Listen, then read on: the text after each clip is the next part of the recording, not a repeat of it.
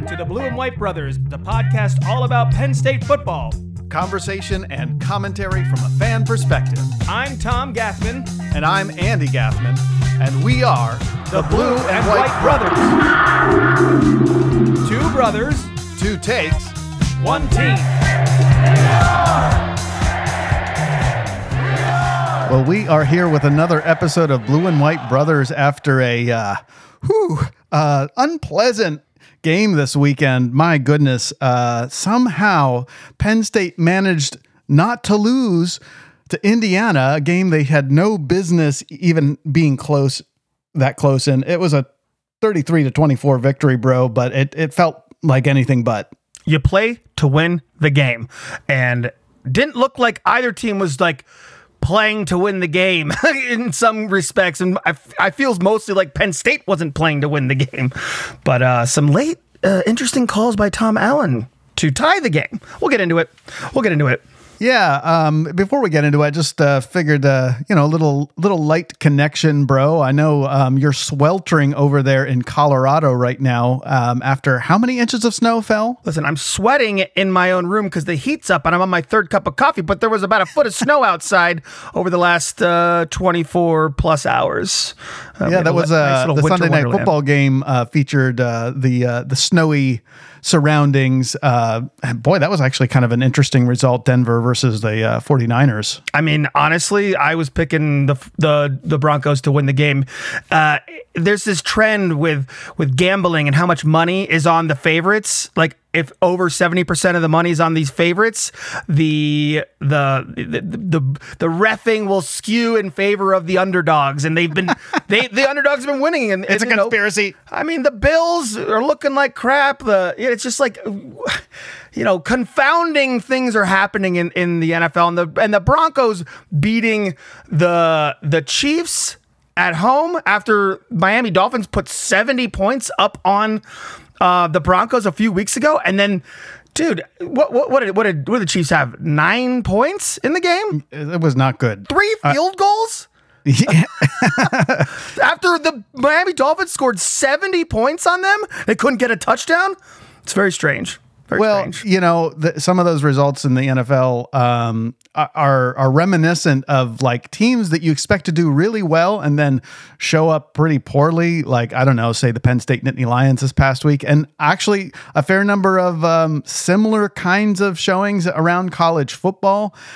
Here's what we've got coming up for the episode today. We are going to go into the news and notes. We're going to look at the top 25 scoreboard. We're going to look at the Big Ten. We might get into some other headlines while we're at it, but we're also going to get into that Indiana game, try not to get ourselves into full froth just because I've been doing it all weekend and I'd love to change my attitude a little bit, but it's going to be hard. I keep the safety off my frothing trigger.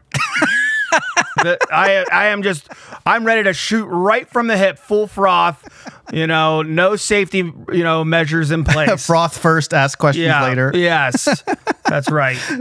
So fair warning, there may be some frosty and frothy parts of the conversation once we get to talking about the Indiana game, but we will talk about it. I've got some froth on top of my coffee right now, too. There you go. Yeah, put it to good use. It's all over my mustache, if you can see it. Oh my gosh. Okay. Well, that's what the episode's going to be. And want to remind everyone to please subscribe and follow the podcast. Share it with your Penn State friends. We just heard that Joel met a new friend who he found out is a Penn State fan. So hopefully he shared Blue and White Brothers with him. If he didn't, he's got some explaining to do. But if you have a Penn State friend, when you're splaining, you're losing. If you got a Penn State friend, share the podcast with them so you can share the love and or misery depending on how Penn State's doing. Exactly. Write a review, give us a rating, and hey, send an email into the mailbag, blueandwhitebrothers@gmail.com. And with that, let's go ahead and turn to our news and notes. News and notes. Well, it's getting real. And bro, I don't know if you remember a couple weeks ago, I said when we turned into October, hey, September is one thing and October is another thing. But October has turned out to be quite an interesting month for college football. And Frothtober. You stay frothy out there. I'm gonna keep going with this theme the whole episode.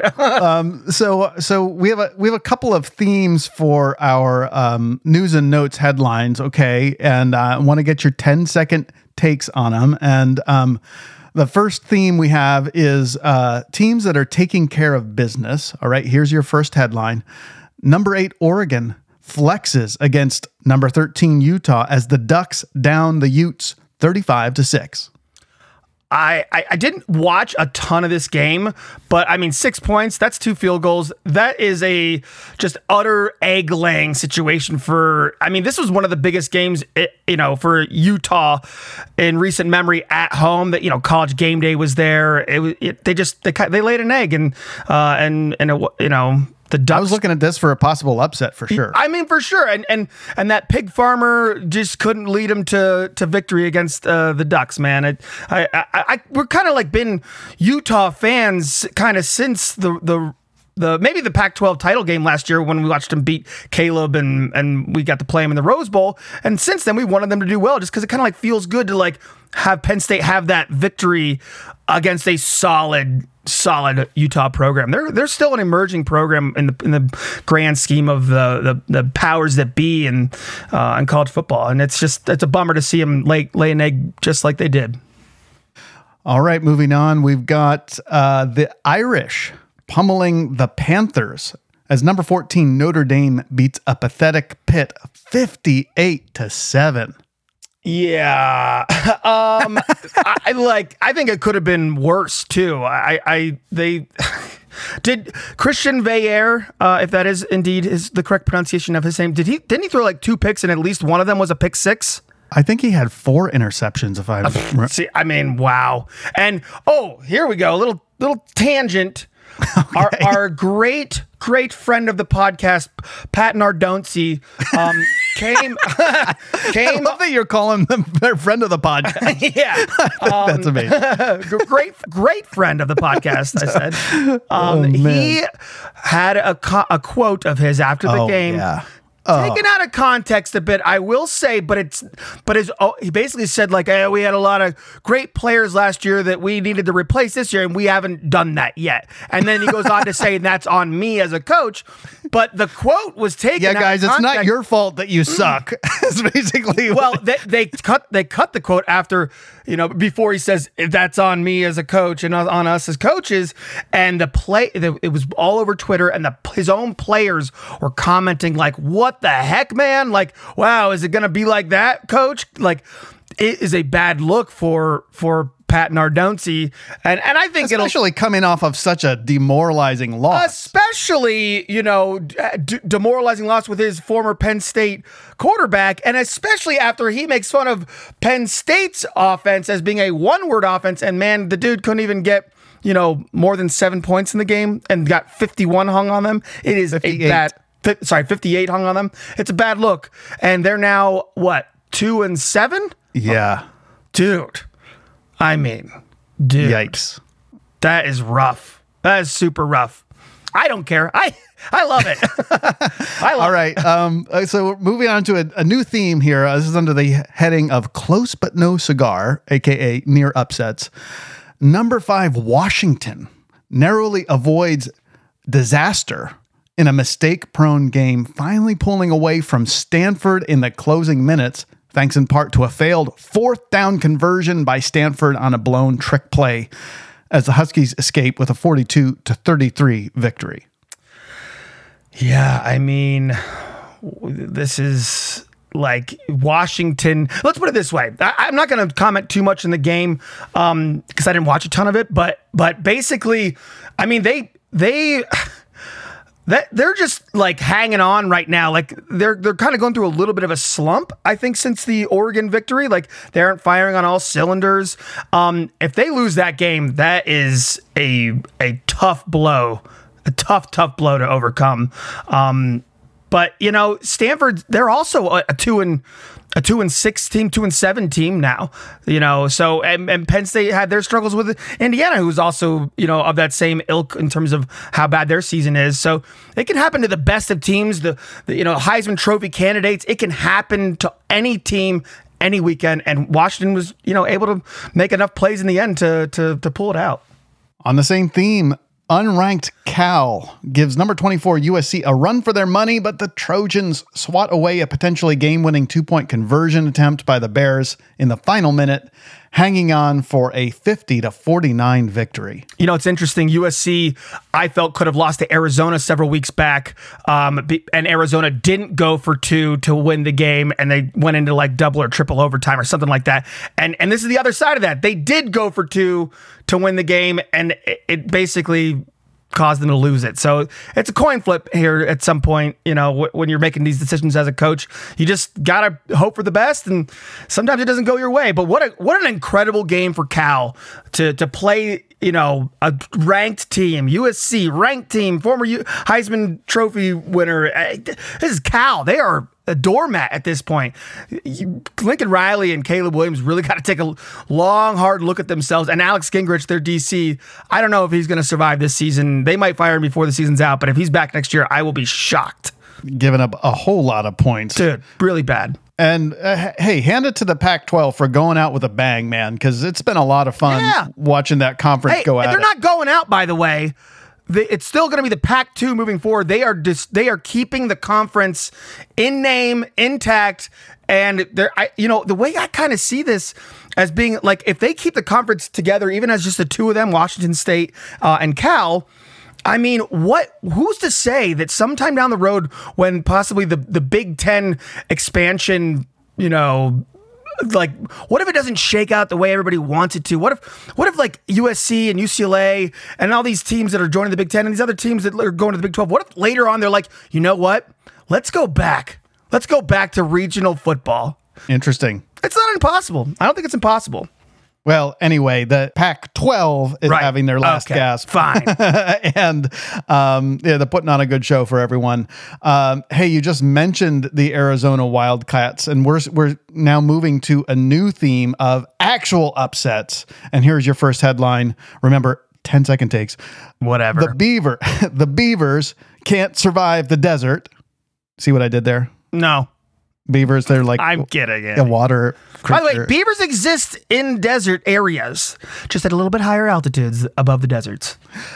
The Beavers can't survive the desert as the Wildcats of Arizona open up number 11 Oregon State to a 27-24 upset victory. I mean, this is absolutely a game that the Oregon State Beavers should have won. They absolutely should have won this game, but I mean, for Arizona, they've been on the cusp of these upsets all year. They almost beat USC. This is absolutely a benchmark game for that coach over there. And my good buddy Marvin Kassler, he was on the sidelines in his Arizona Viking garb. Shout out to him. Big win for that program. Big win for fans of the Wildcats. It was awesome to see. I personally enjoyed watching it. And then in the biggest upset of the weekend, unranked Kansas upends number 6 Oklahoma 38-33, tearing down the goalposts after the Jayhawks shocked the Sooners with a late touchdown to win it.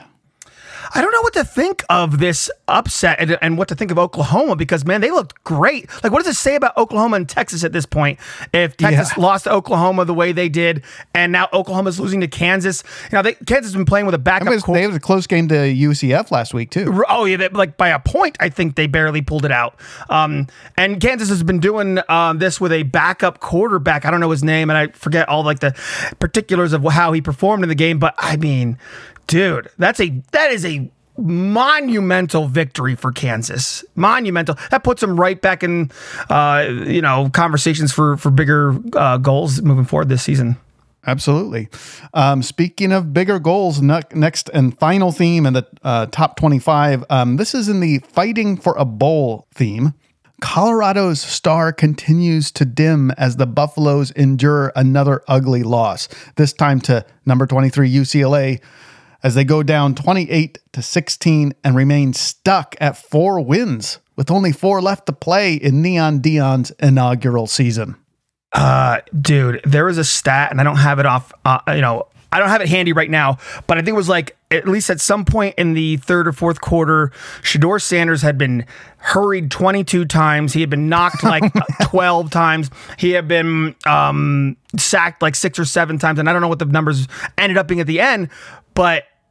And then Deion Sanders goes and calls out his offensive line after the game, and his other son on the defensive side of the ball was kicked out of the game. Like it was a rough day for the Sanders family, against UCLA. I don't know what to make of this team. Like they're basically imploding at this point after what they were like 4-1 at one point this season. Now they're 4-4. They lost 3 in a row now. Is that what's going on with them? I've lost track. No, they had an Arizona State game in there that they won 27-24, but they've now lost Oregon and USC back to back, and they've lost to Stanford and UCLA back to back. And Andy, UCLA has scored 28, Stanford has scored 46, USC had scored 48. Oregon has scored 42. Their defense is one of the worst defenses in all of college football, like in many metrics. And then on top of that, they are one of the most penalized teams, if not the most penalized teams in the country, and they're the most sacked team in the country on top of that too. So they got a long way to go to get bowl eligible. That's for sure. Yeah. It's not looking pretty. The hype train has derailed at this point. And so is my 10-second take. Moving out of the top 25, but still in the fighting for a bowl category, bro, Clemson. They used to call what's happening to Clemson right now this season, they used to call it Clemsoning. Like they used to be like the same, like, oh, kind of like how Maryland, like, they get out to great starts and then they implode in the second half of the season. That used to be called Clemsoning, and Clemson is back to Clemsoning. One word served as the headline, but I actually wrote a fuller headline for you. I'll just spout it out real quick. Clemson drops to 500 on the season as the Tigers fall to the Wolfpack, and Dabo falls from grace, losing to North Carolina 24-17. He's gonna have to. North Carolina State. Yeah. He's gonna have to. He's gonna have to figure something out moving forward, because how things used to work for him are not gonna be working for him moving forward. He has a lot on his plate to make this team. Challenge for the ACC title and conference. College football playoffs moving forward. I think that he's capable of doing it. It's just, he's kind of like Franklin in some ways, at least this season. It's kind of like he can't get out of his own way with his stubbornness and how he's kind of running things. So, and by the way, his quarterback was the second rated high school quarterback in the country, coming out the same class as Drew Aller. All right. Last one before we turn to the Big Ten.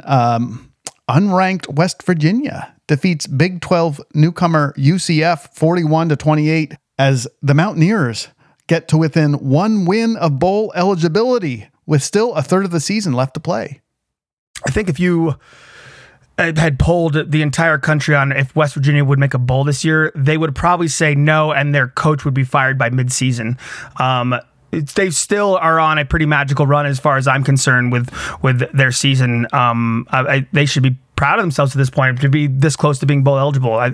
Neil Brown hanging in there, holding it together, might be saving his job this season.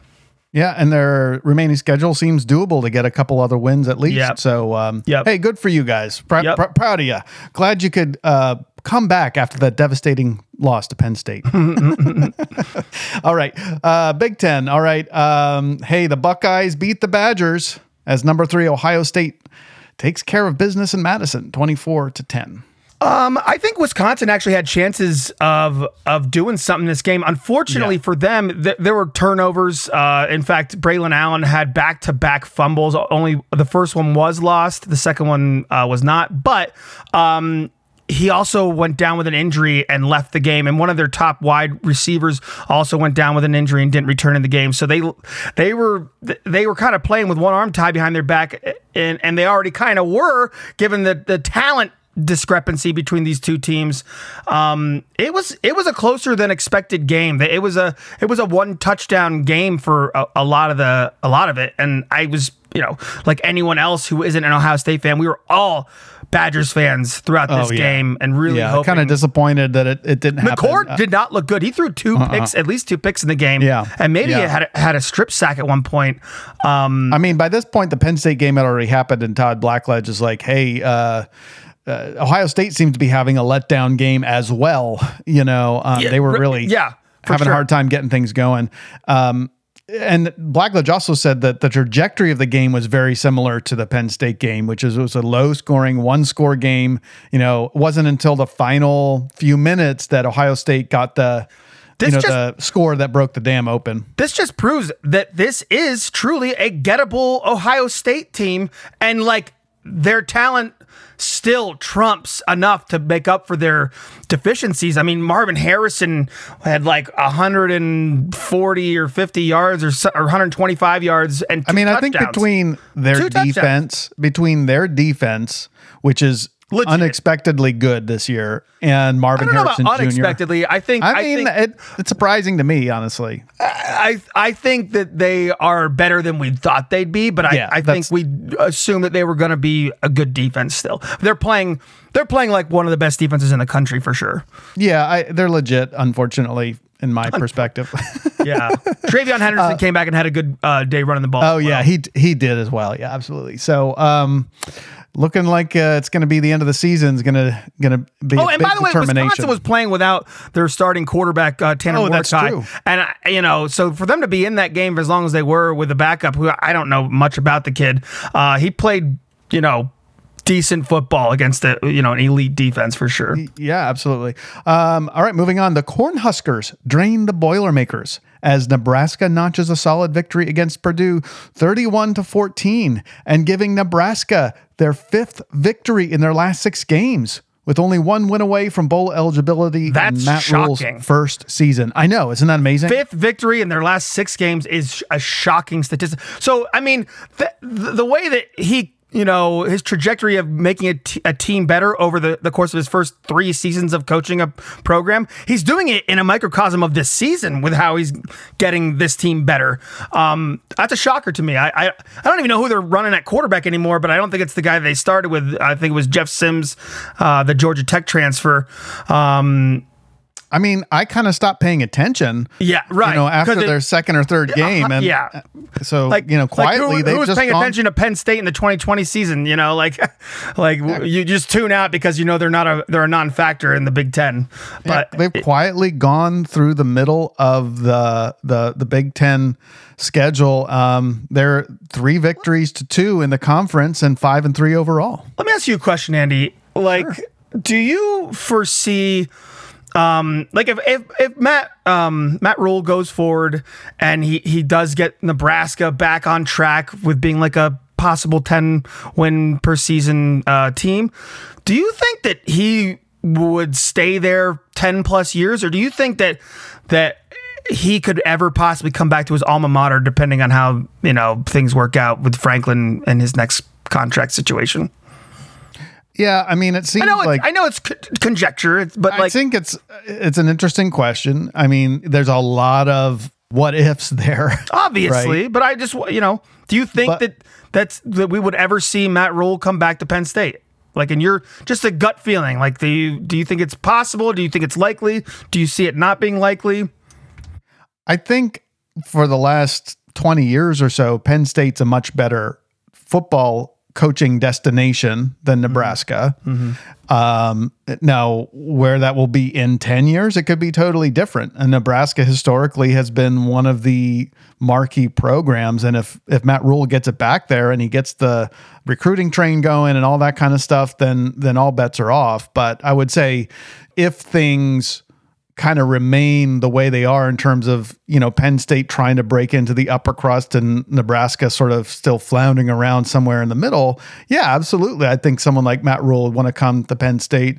I don't know. A lot of what ifs. I certainly wouldn't hate it if Matt Rule's doing great and Penn State needs to take the next step. But then again, James Franklin is another kind of had some success at a middling program and is someone like Matt Rule going to be? I wouldn't call Vanderbilt middling. I'd call them a dumpster. Okay. They were a dumpster program. I'm just saying, like, if Penn State needs elite head coaching to get us over the top, is Matt Rule going to be that elite head coach? That I'm not sure of. Fair. That's a fair point. All right, moving on. By the way, he is from New York, just like Joe Paterno. New York City. There you go. Two more in the Big Ten. Michigan State stumbles again, losing to Minnesota 12-27. I don't really have much to say about that. This Michigan State team, what are you asking of that team this year? They're just trying to keep their head above water at all. Really, the biggest news we'll possibly be looking for with them is like who they're going to hire moving forward. Yeah. Because I think the Michigan State came down on recently in the last week. I think they said, yeah, hey, we're firing you for cause, essentially. Like that's. He's out. He's suing about it, and that could linger for a long time. Yeah, Mel Tucker is not coming back. No. He is definitively gone. And so what are they going to be doing moving forward? I think is the big question. Right. Michigan State, by the way, this is thanks in part to Maryland's result, which we'll get to in a second. No, I guess Maryland's result last week. But Michigan State is the last remaining conference team without a conference win. Yeah, that could remain that way and up until our game, the last game of the season at Ford Field. That could be their last chance to have a statement victory, something to hang their hat on. That'll be their bowl game. Going to Ford Field and playing Penn State, a top 10, likely true. Top 10 team at that point. I think it's possible we'll still be a top 10 team at that point in time. They don't have much to play for, and then maybe that might be their playing spoiler. Yeah. But by the way, that Illinois shared that distinction last week until they beat Maryland. So speaking of Maryland, Northwestern, another Illinois team, upsets reeling Maryland as the Wildcats find the Terrapin soft underbelly for a 33-27. Ooh, the soft underbelly. You like that? I do. Dude, what's to make of this Maryland team? We'll talk about them a lot. In the next episode. It's a shocking situation what's going on there. And yes, we'll dive into it more, but Northwestern hung 33 on you.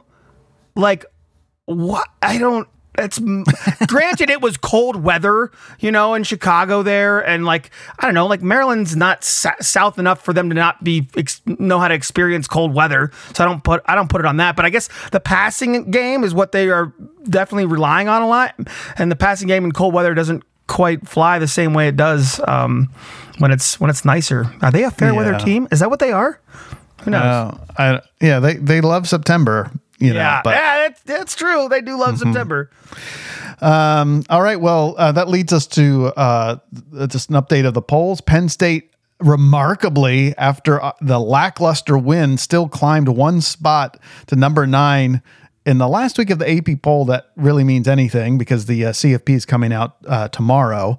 But and that's thanks in part to, thanks entirely to Oklahoma, who moved down 4 spots after the loss to Kansas. They now slot in at number 10, just behind Penn State. By the way, that's Oklahoma's first loss of the season, and there are no remaining undefeated Big 12 teams, which is pretty big for the rest of the one-loss teams out there, because, I think Penn State still has a hope of being a one-loss team. And the fact that there are no undefeated teams in the Big 12 means, it's going to be potentially a mad dash for which one-loss team ends up making it into the Final Four. Any comments on that, bro? Well, my comments are like with Texas and Oklahoma leaving the Big 12 and after this season going to the SEC, it's not a good look for those two universities to not ever kind of this season not establish themselves as like the dominant team amongst. I mean, dude, losing to Kansas for Oklahoma, that is a big stain on the Big 12.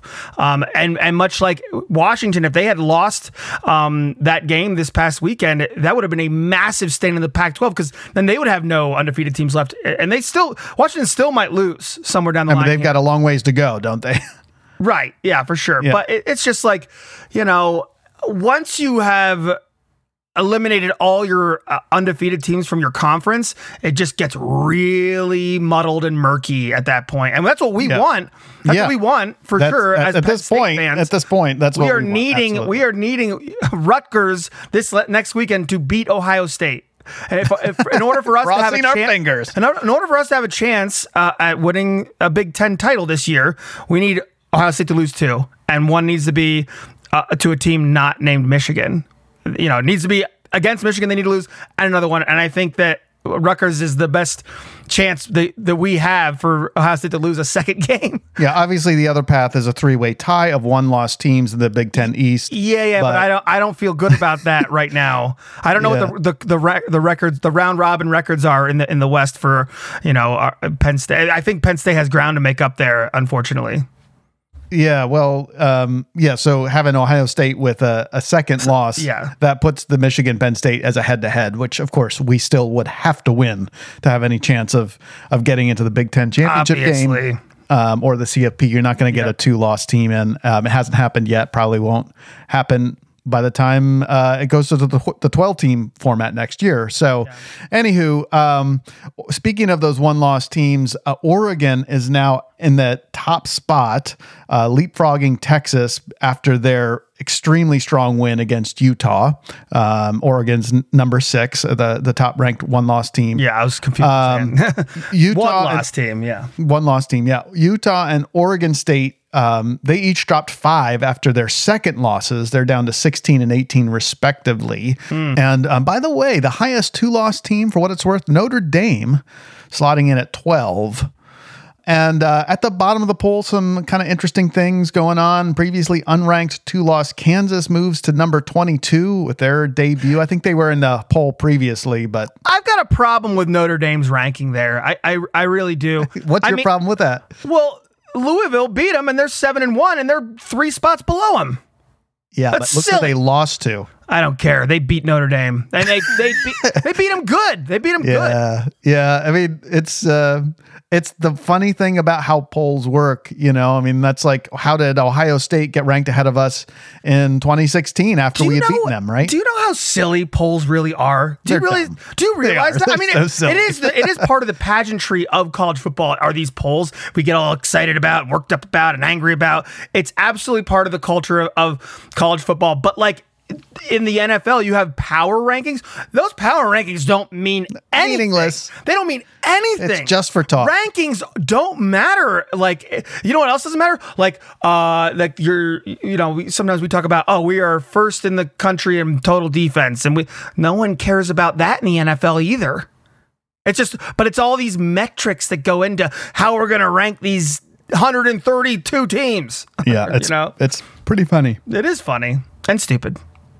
Elsewhere in the bottom parts of the poll, the lowest ranked undefeated team moved up a couple spots to number 23. That's James Madison. The Dukes. By the way, they're in their first year in the FBS. And they can't play in the postseason.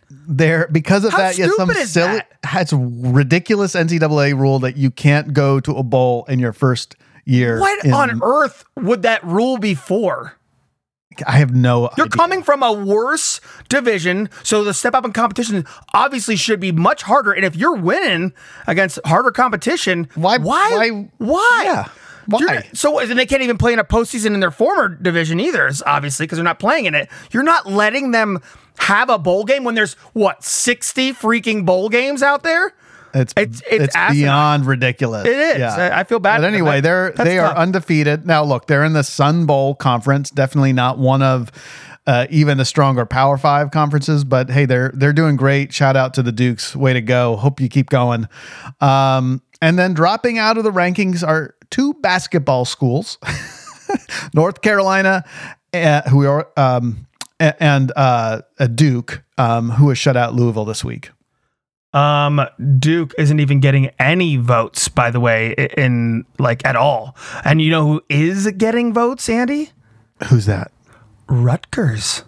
Oh, I'm not surprised. I am slightly concerned about Rutgers at this point. I'm growing concerned about them. Absolutely. Yeah. As a game coming right after Michigan, whether we win or lose with Michigan at home, Rutgers is going to be formidable. There's going to be a letdown potential there, and I'm not surprised they're getting votes.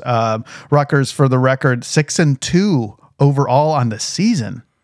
I mean,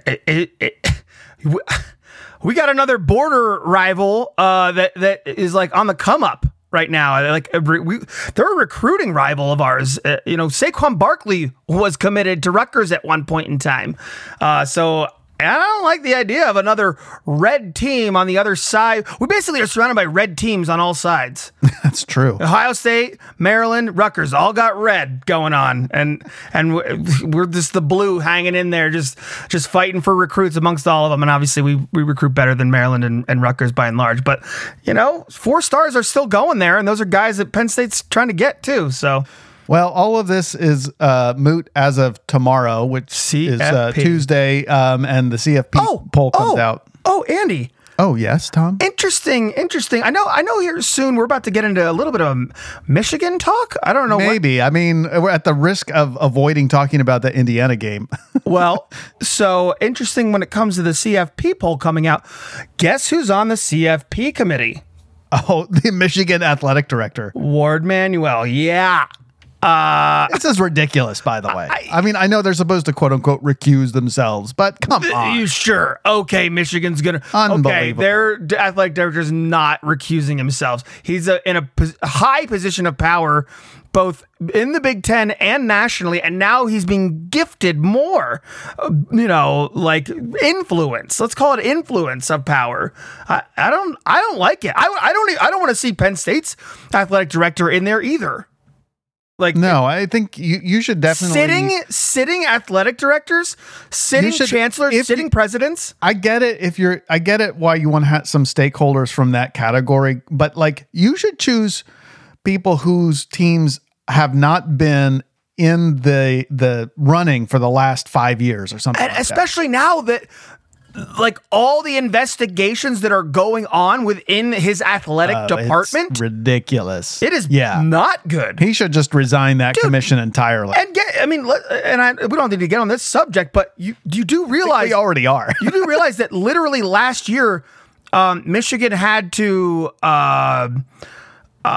pay out like $500 million worth of in a lawsuit against the Schembechler and I forget the team doctor had over 1,000 sex abuse victims, and they had to pay out over $500 million or almost $500 million. That was last year.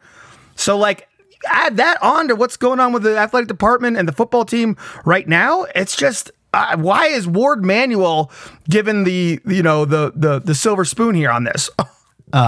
Interesting. I'm just saying.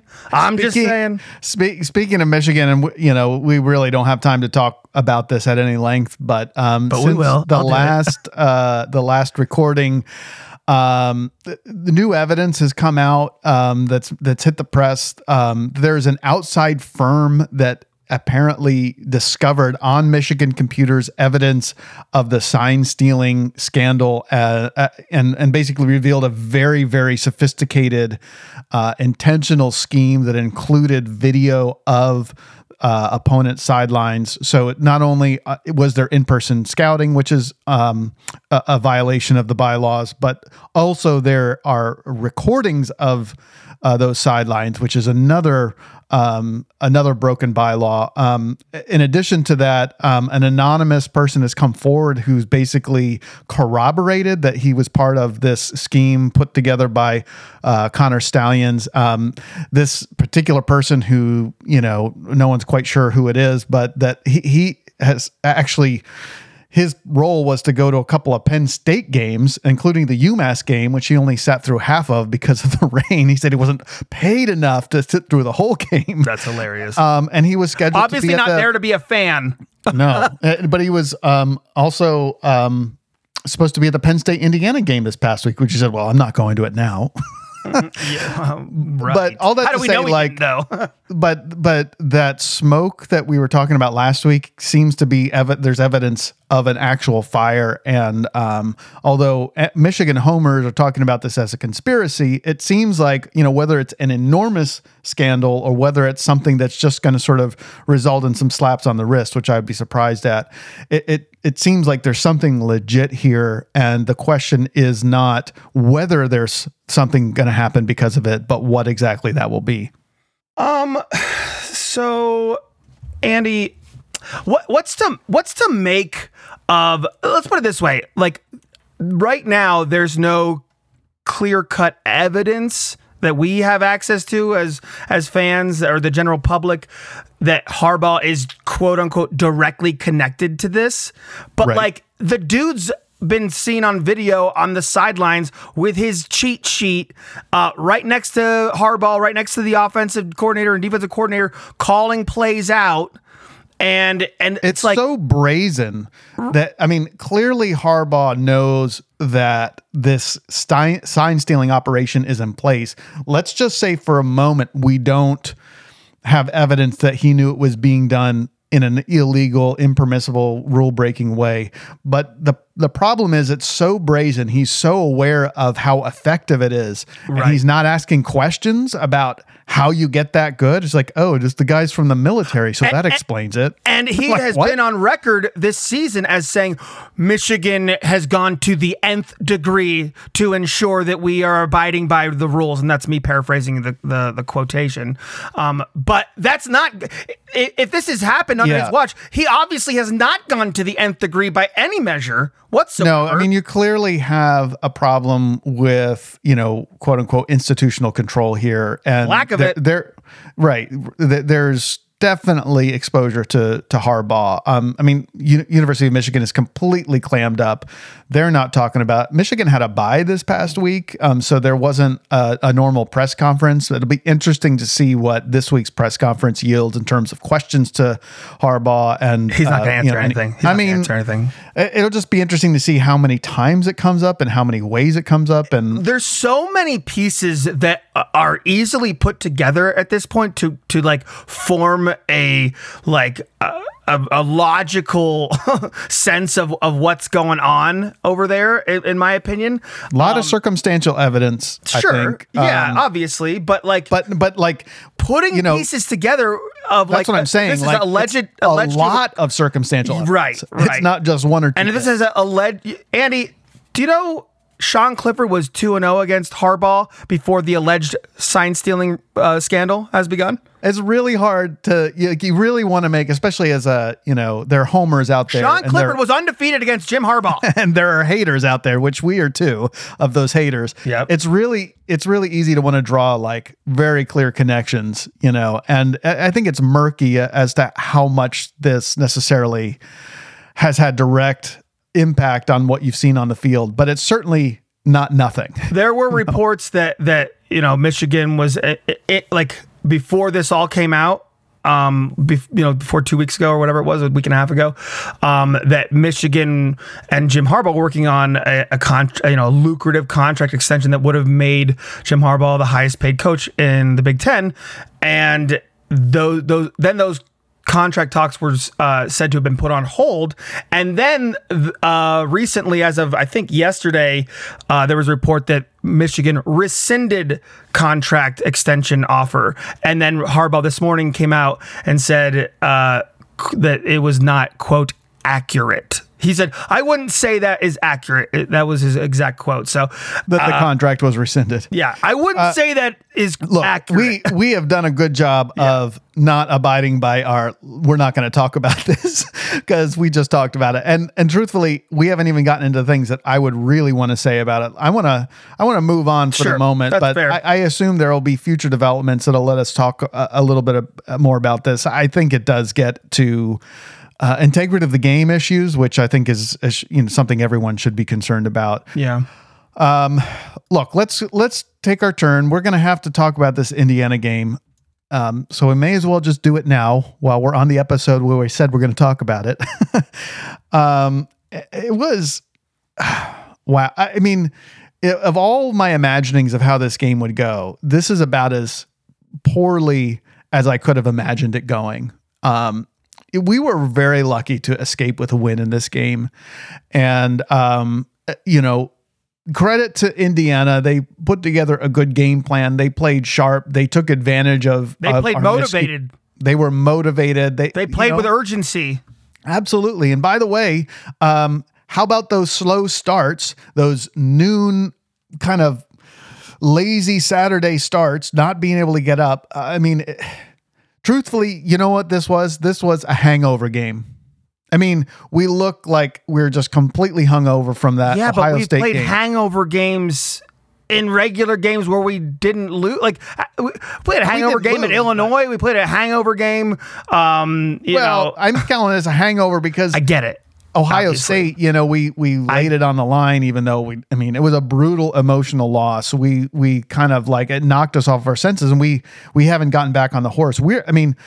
Franklin has a habit of having these letdown games. And other than last year, where I don't know what the difference was, where Penn State coming out of those two brutal losses to Michigan and Ohio State, we played very well in the games following. Every other year, we've seen major letdowns after an emotional loss. And this was very, very against one of the worst teams in the Big Ten, one of the worst teams in the entire country, frankly. We nearly let them beat us. And it wasn't until the final, 3 minutes of the game that we finally had a sense that, we weren't going to lose the game. It was astonishing. And just watching the game unfold, it was just like, I was completely, speechless about how poorly it was going and how it seemed like nobody from, the line to the skill players to the coaches on the sidelines to the coaches in the box seemed to have any interest in doing anything resembling playing a football that you would expect from a top 10 football team.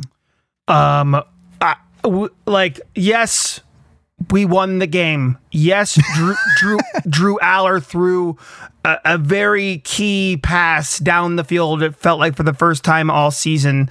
It was the first time all season. Yeah, exactly. Even the big one in West Virginia was like a crossing route that the guy lost. This is the first long pass that was connected all season. But I don't feel like Penn State won the game. Like, I don't feel like it was a good win in any sense of the word. I really felt like Indiana lost this game. Like they had the win and then lost it. That's how it felt.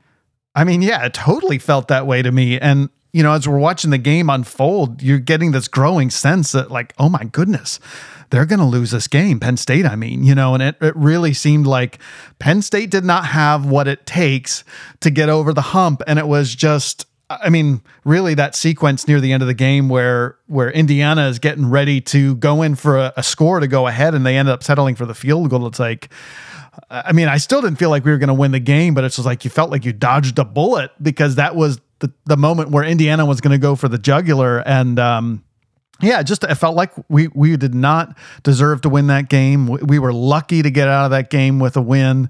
It's not that we did nothing right. There were some things that went right for us at the end, but boy, oh boy, it was not the kind of game I was looking to see by any stretch. There are some thoughts that I had that I vocalized in the text thread during this game that. Are any of them safe for work?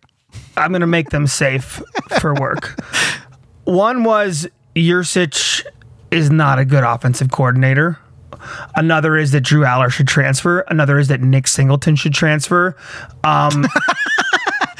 These are things that I said, and in the moment I absolutely believed them. And I don't know what the plan is. I have not seen progression from this offense. We've only seen definitely regression. We're seeing regression, and it's baffling to me. Like last year, I feel like we saw progression in the offense. And by the second half of the season, it was like, man, if only we had this team playing Ohio State. Right. And right now it's going the exact opposite way. And it feels like the bad offenses from like some of the most recent dark years of Penn State, like after Fraterno was fired and can't get the running game going, can't complete a pass, can't string it together. Like, this was the worst rush defense in the Big Ten, and we were really bad at running the ball. Their defensive line overwhelmed our offensive line much of the game. Yeah. And even Olu. And I'm just thinking to myself, like we're like being like the coaching job is not good right now. Yeah, I mean, I think you're dealing with two separate, although maybe interlocking problems. One is just the game planning / play calling, and the other is motivation. I mean, you saw that at Ohio State. It just seemed like the team was not motivated. They were not up. I mean, you talked about that arm wrestling movie a couple years ago where Over the Top Sylvester still puts the hat on backwards. Still haven't watched it. Yeah, he got locked in. He got locked in. Instead of turning his hat backwards, Franklin's got a dunce cap on. I mean, it's like, what are you doing? You're showing up to the most important games, or like emotionally one of the most important games to get back, and you're just kind of sleepwalking, going through the motions. You're hungover. And let's put it this way, Andy. On top of it, our defense had a bad game, and it, fortunately for us, it was Indiana, and even Indiana playing at their best and us playing at nearly our worst, we were able to squeak out a victory. But if that effort is like the standard moving forward, we're going to lose to Rutgers. I mean, never mind Michigan, We're fielding one of the best passing defenses in the country. At one point, we were top ranked in any number of categories. Now, after Ohio State, I haven't bothered to check those stats because Marvin Harrison Jr. I can look them up single-handedly. As you're talking, Andy. I can look them up for you. Well, I don't know what it was going into the Indiana game. They probably weren't top, but still very high. And you know what? We let this quarterback that was throwing for Indiana, who he did have a good game, hand it to him. He was effectively a brand new starting quarterback. And we let him do what not even Ohio State could do against us. 2 long, explosive plays for touchdowns. It was 90 yards, which I think was tied for Indiana's longest pass play in their history. Dude. And they did it in Beaver Stadium. And then another one that was almost 70 yards. Dude, it was bad. Losing the explosive play. It's one thing when we can't get explosive yards, but if we're giving up explosive yards like this, I mean, that is the recipe for disaster, and it nearly was disaster. And I did just look it up. Penn State is tied for 4th in the country with passing yards allowed. We're tied with Ohio State, allowing 160.2 yards per game. Guess who is second in the nation in passing yards per game allowed? Michigan? No, they're first. All right. I don't know who's second. Rutgers. So we got the back-to-back games. We have dear. So we're going to talk about the look ahead to Maryland in the next episode. But Andy, holy crap! If we don't get our passing game corrected, and I don't have a high hopes for this at this point because it doesn't. We've seen no progression, again regression. If we don't get our passing game going against Maryland, we got the nation's number 1 and number 2 passing defenses back to back, and you can just load the box and play one-on-one. And if Aller doesn't get it together and the game plan from Yurcich isn't, figuring out a way to exploit defenses, we could see more than one loss moving forward in this season. I pulled this a little tidbit out of one of the articles I read this week. I apologize, can't remember which one, but Penn State had allowed just one play of 40 yards entering the season. Yep. Entering the game. Yeah, entering the game over the course of the season. Indiana had 2 plays like that in 20 minutes. That goes to show you how egregious this lapse is. Motivation, slow starts, and then the team lacking focus. I mean, you saw that in Illinois and Northwestern. It seemed like all of Ohio State, and now here at home in Indiana. Well, so both coordinators, Yurcich and Diaz, it's contagious. Well, and it comes from the top. That comes from the coach, the head coach, the CEO. Like, whatever he does, it is represented and reflected on down the line, his coaches and his players. And it was a total lack of focus game from all levels of this team coaching. Now, I'm not going forward. I'm not really that concerned about the defense. No, to me, this is a wake up. No, but it is a warning sign. It is. I agree. It's not a trend. It's an outlier, and you can understand sort of a letdown game. This defense has carried the team all season, and we're lucky that letdown did not lead to a loss. But the offense, this is a trend, and it's. We're talking about, is Yurcich able to survive the season? It's been so lackluster these last couple of games, and there's been no change. You haven't seen any difference. Again, this is Indiana, right? They're one of the worst teams in the conference on defense, the worst rushing defense. We had one good drive in the game, man. We had one good drive. It was a 12-play, 75-yard drive, ended in a 16-yard touchdown pass. That was our opening drive of the second half. And you thought at the moment, hey, okay, we're back on track. But no, tons of punts after that. And to the point where we let them get back into the game, tie it up.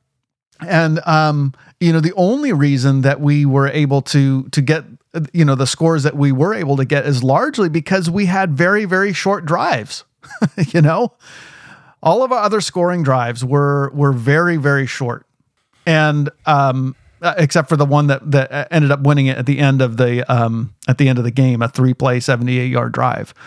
But, we had an 11-yard field goal drive, an 11-yard drive that led to a field goal. We had, a 32-yard drive that led to our first touchdown. So it is really very, some of the warts that we saw early on in the season, some of the things we said, things are going great, but, just looks like we need to work on this one thing. Well, that one thing has become like a cancer, and it's now like taken over the offensive performance as opposed to having been eliminated.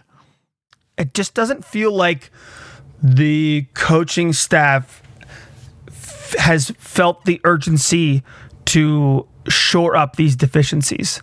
It just feels like they are beating their head against the wall and hoping for the definition of crazy is doing the same thing over and over and expecting different results. Yeah. And we've seen in the last 2 weeks 2 very losable games, but also very winnable games. That's what's frustrating. Okay, is that they're winnable? So the and things that we're they not were doing what we need to do to win the games, they haven't. So at the end of both those games, we were finally forced back against the wall when urgency actually was no longer a luxury of feeling like you had to be urgent.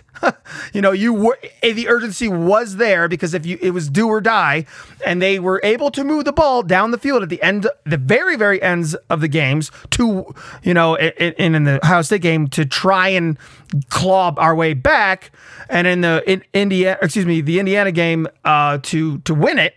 We had success throwing the ball down the field, and it just feels like if and I said it before the Indiana, last week in the Indiana look ahead, I said if they don't make a point to try and get better throwing the ball down the field against Indiana, then it's just not going to happen. You're not going to get right for Michigan by just waiting until the Michigan game when your back is against the wall to do something you haven't tried to do in the game plans leading in. It's just to your point, it really felt like Indiana, and this is what how everyone's played us. They're stacking the box, they're shutting down the run, and they're forcing us to try to beat them with our passing game. Our run game is so predictable. It's so predictable. And so vanilla and so ineffective at this point with any even with two of the best running backs in the country. With either of them. It doesn't matter. And we said it multiple times, like, hey, we think, 2 weeks in a row of Drew Aller looking extremely ineffective, and you didn't give Bo Pribula at least one chance to mix it up for the offense to get some type of positive rhythm moving. And it's just confounding. It's confounding to watch the collective team head being beat against the wall. If the defense isn't playing great and special teams aren't like, we had a massive, what was it, an 85-yard punt return for a touchdown? Called back for a penalty. Called back. I don't know how to speak about it to make sense of it without my brain starting to hurt. Yeah. Well, one of the big problems, in addition to the play calling, I think, is clearly the receivers. I mean, we only had 2 receivers on the stat sheet at the end of this game. Keandre Lambert-Smith, who, of course, had the game-winning touchdown catch, and Dante Cephas, who only had 2 receptions in the game. Trey Wallace left with an injury. No other wide receivers are getting attention.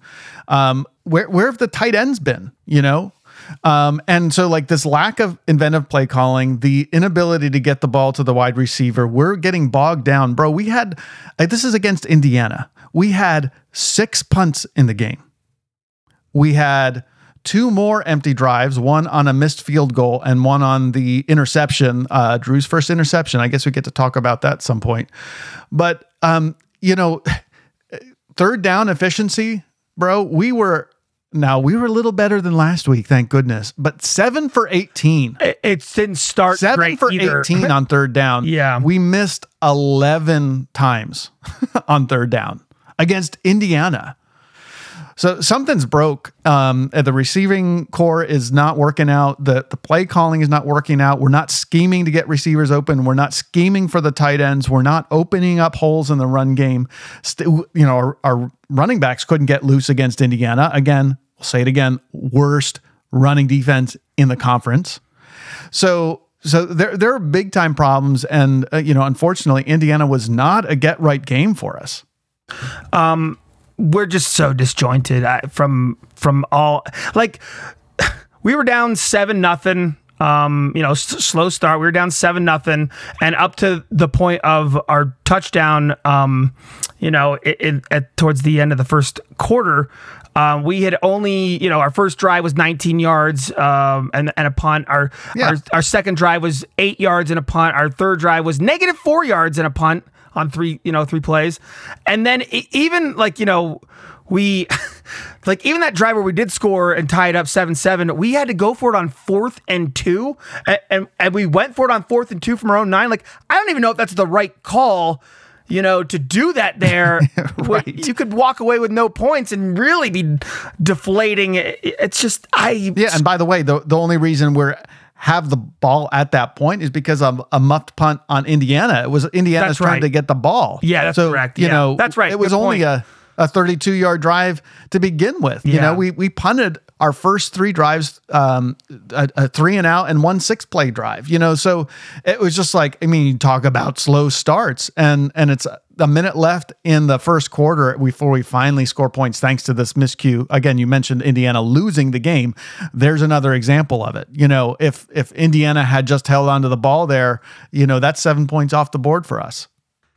Andy, it's just it's hard to point. Red flags all over the place. Yeah, it really red flags. It really is, and I do put a ton of it. I do put a ton of it on the coaches here and on Yursich and on Franklin, but you also got to really at some point you also do have to make these players accountable for what they're doing on the field, because the execution's not there either. And this is Indiana, Andy. If you held their recruiting doesn't hold, a candle to our recruiting. Our talent is head and shoulders above what Indiana has. They should not be in the same breadth of talent as it just goes to show you that we're squandering James Franklin's best roster. He's squandering it. Yes. He's squandering one of the best defenses he's ever had. with just ineptitude. And it's just, I really like help me, please pull me out of this. It's just so frustrating, Andy. I knew this was going to happen. You start talking about it and you just get yourself back into that mode of what are we even witnessing here? It doesn't make sense. No. So let's kind of take a turn and flip it just a little bit and talk about the bright side. Okay. Cause there are some bright side things here, even though we want to look at all of the sort of the trajectory Penn State's going and it's very easy to predict where this is all headed, but there are a couple of bright side things here. Okay. First of all, we are still in the win column. Okay.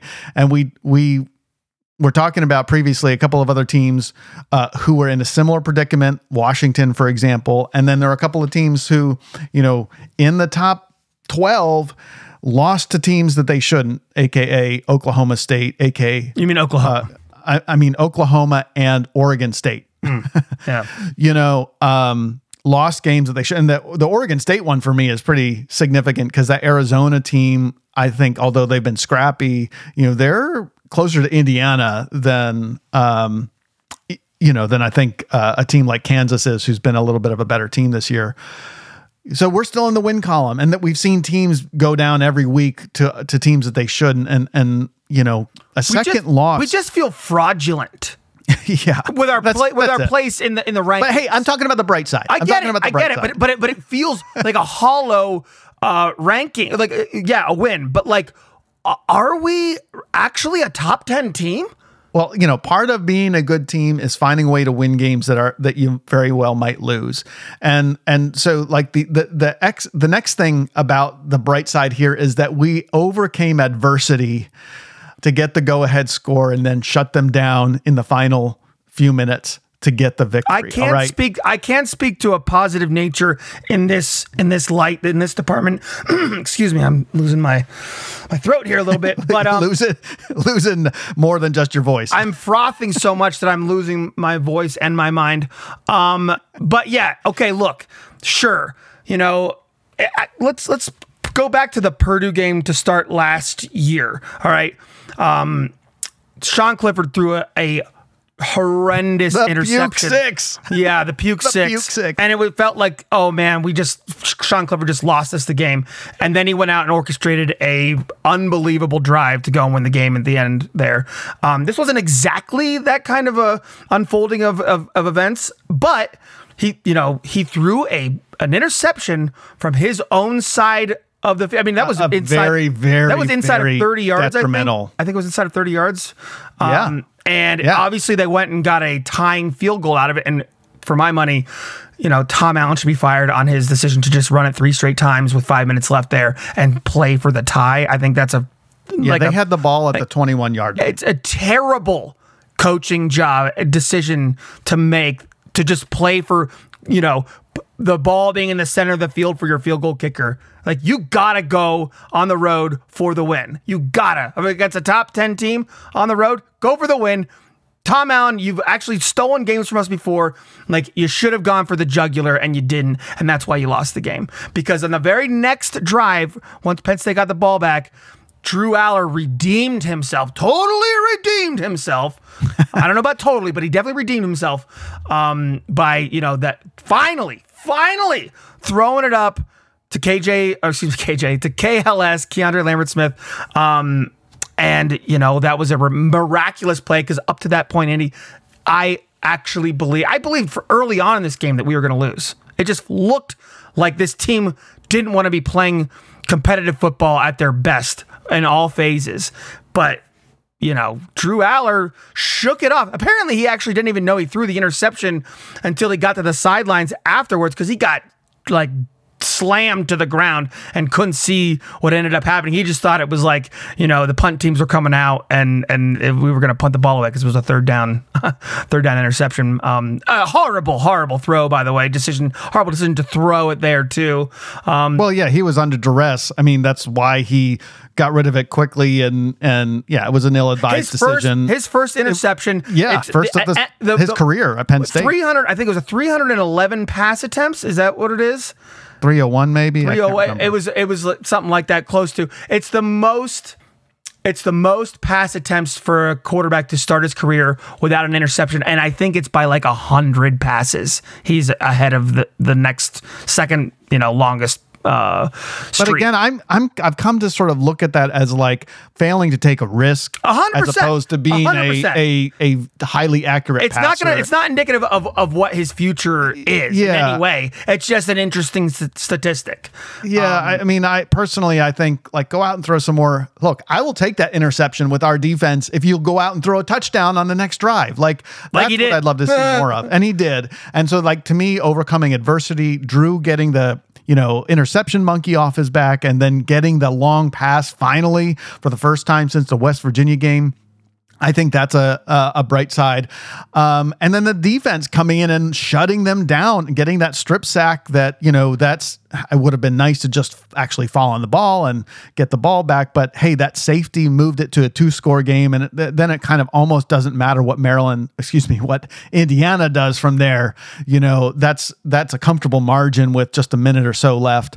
Because then they have to kick it back to us and we're able to get a first down and kneel it out. So, that's, I think, a really positive development, overcoming that adversity. And, finally on the bright side, we still have a chance to get better. It feels like the season is nearing its conclusion because it is, but there's still 4 games left. It's still a full third of the season left. There's a lot left to play for.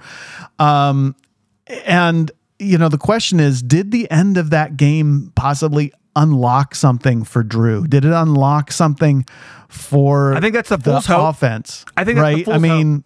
Did it jolt a hungover team awake and now finally we can get back on track and actually play like we're supposed to for the rest of the season? Again, if this were a sports movie, this would be the thing. This would be the thing that sort of sends you into the rest of the season and turns it all around. Now, life isn't the movie, so of course that feels like it's more likely to just end in a whimper because that's the trajectory lately. Thinking back to Mike Yurcich's offense, the last couple of seasons, this is his 3rd year, and this is his handpicked quarterback, and even with Sean Clifford, like we weren't a team taking tons of shots down the field, like in terms of like air yards that the ball has traveled before, the receiver has caught it. Like this, I think schematically, he is a dink and dunk scheme offensively. Like Sean Clifford was a dink and remember how bad Sean Clifford's downfield passing numbers were last year? The worst in college football. And now here's our cannon of a, quarterback arm, and he won't even scheme him to throw the ball down the field unless his back is against the wall. Like we might just be dealing with a offensive scheme that is not tailored to suit the strengths of our quarterback. He has not taken advantage of Aller's strengths at all. Like he has not looked accurate, in this by and large. I mean, obviously, like he had a decent day accuracy wise, but like he was 20 of 31. It's better than he was last week, that's for sure. But before that long pass, I think he had 153 yards passing on the day. Yeah, so it's not effective. His efficiency does not make it effective at all. Not for winning the game. That's what I'm not for opening up the run game. Not for you're not. Yeah, exactly. That's a very good point. Is not for opening up the run game because the run game is also dink and dunk. All right, so you're not stressing the defense anywhere on the field because you're not even scheming for your tight ends to have explosive plays. All right, somehow we got back into the frothing and the grinding. Because there's this bright side you're talking about is a fool's hope in what we're seeing over the course of 3 seasons of Mike Yurcich's offense. Yeah, well, I'll take the Gandalf fool's hope, I guess, while we're midweek, because I do want to have something to look forward to. And Gandalf had to die, Andy. All right? Okay? He died when you talk right after that fool's hope. Oh man. Yeah. So if Franklin or Yurcich has to die in order for us to be born anew, like, right? Wow. Oh man. Well, I was going into this. We don't have any Wizards on our team. Would be nice, wouldn't it? Yeah. That this is a hangover game, and we needed a hangover cure, and it got me thinking to Back to the Future 3. Remember the very end where they're trying to catch the train, so they can use it to get back to 1985, and Doc has just broken up with the love of his life, and he's sitting there nursing Clara Clayton. That's right, nursing a drink Clayton all Ravine. night. And he takes one drink at the end and it knocks him out. And Marty goes and he's like, how many's he had? He's just had the one.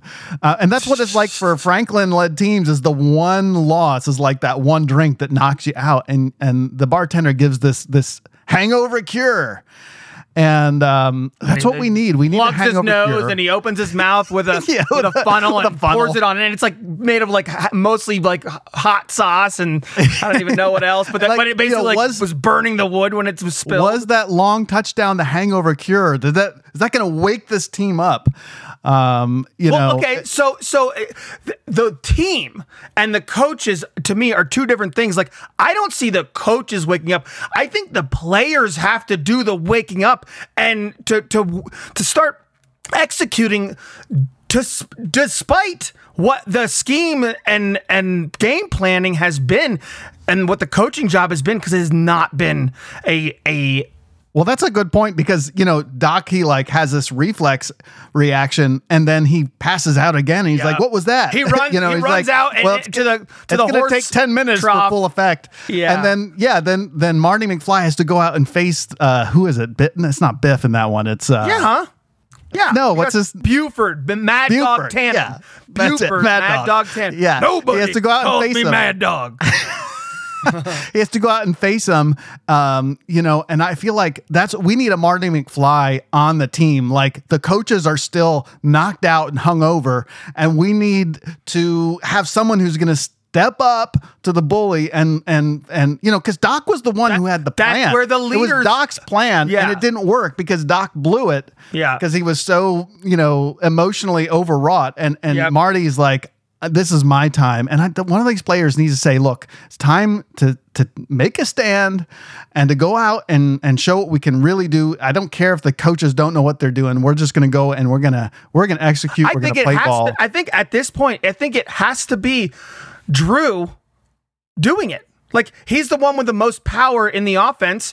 He has got to overcome what the rest of the offense lacks, which is it lacks a good game plan, it lacks good execution, it lacks a big time, wide receiver playmaker, it lacks a explosive running attack.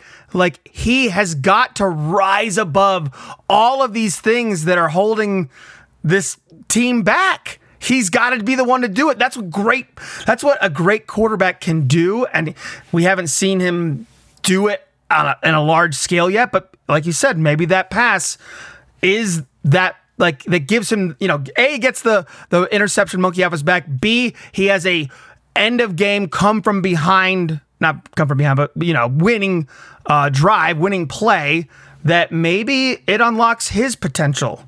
Yeah, that would be great. I mean, hey, that would be great. Yeah, of course it would be great. I don't know. It's one. It's got to happen. Play. It's got to happen. One play. It's one play at the end of one game, and it's not enough to see, oh, there's a change, but it's the potential. It shows the potential, and I think that's what we'll be looking for as we turn to Maryland, which we're going to talk about in our next episode. For now, though, bro, I think we better call this one before we dive back into the froth of our frustration. I need to get a fourth coffee in me to froth for the next episode. We're gonna have to put an end to it for the moment. Want to remind everyone to please go ahead and subscribe and follow. Share this podcast with your Penn State friends.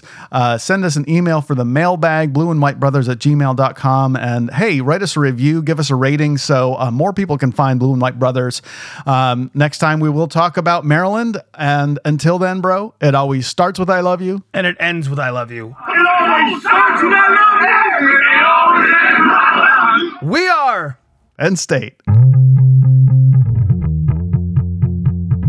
Wow, wow, wow, wow. Thanks for listening to the Blue and White Brothers. Join us next time for another great episode about Penn State football. Want to make sure you don't miss an episode? Be sure to hit subscribe before you go. And if you enjoyed the show, please don't hesitate to give us a 5-star review with overwhelming words of adulation and praise.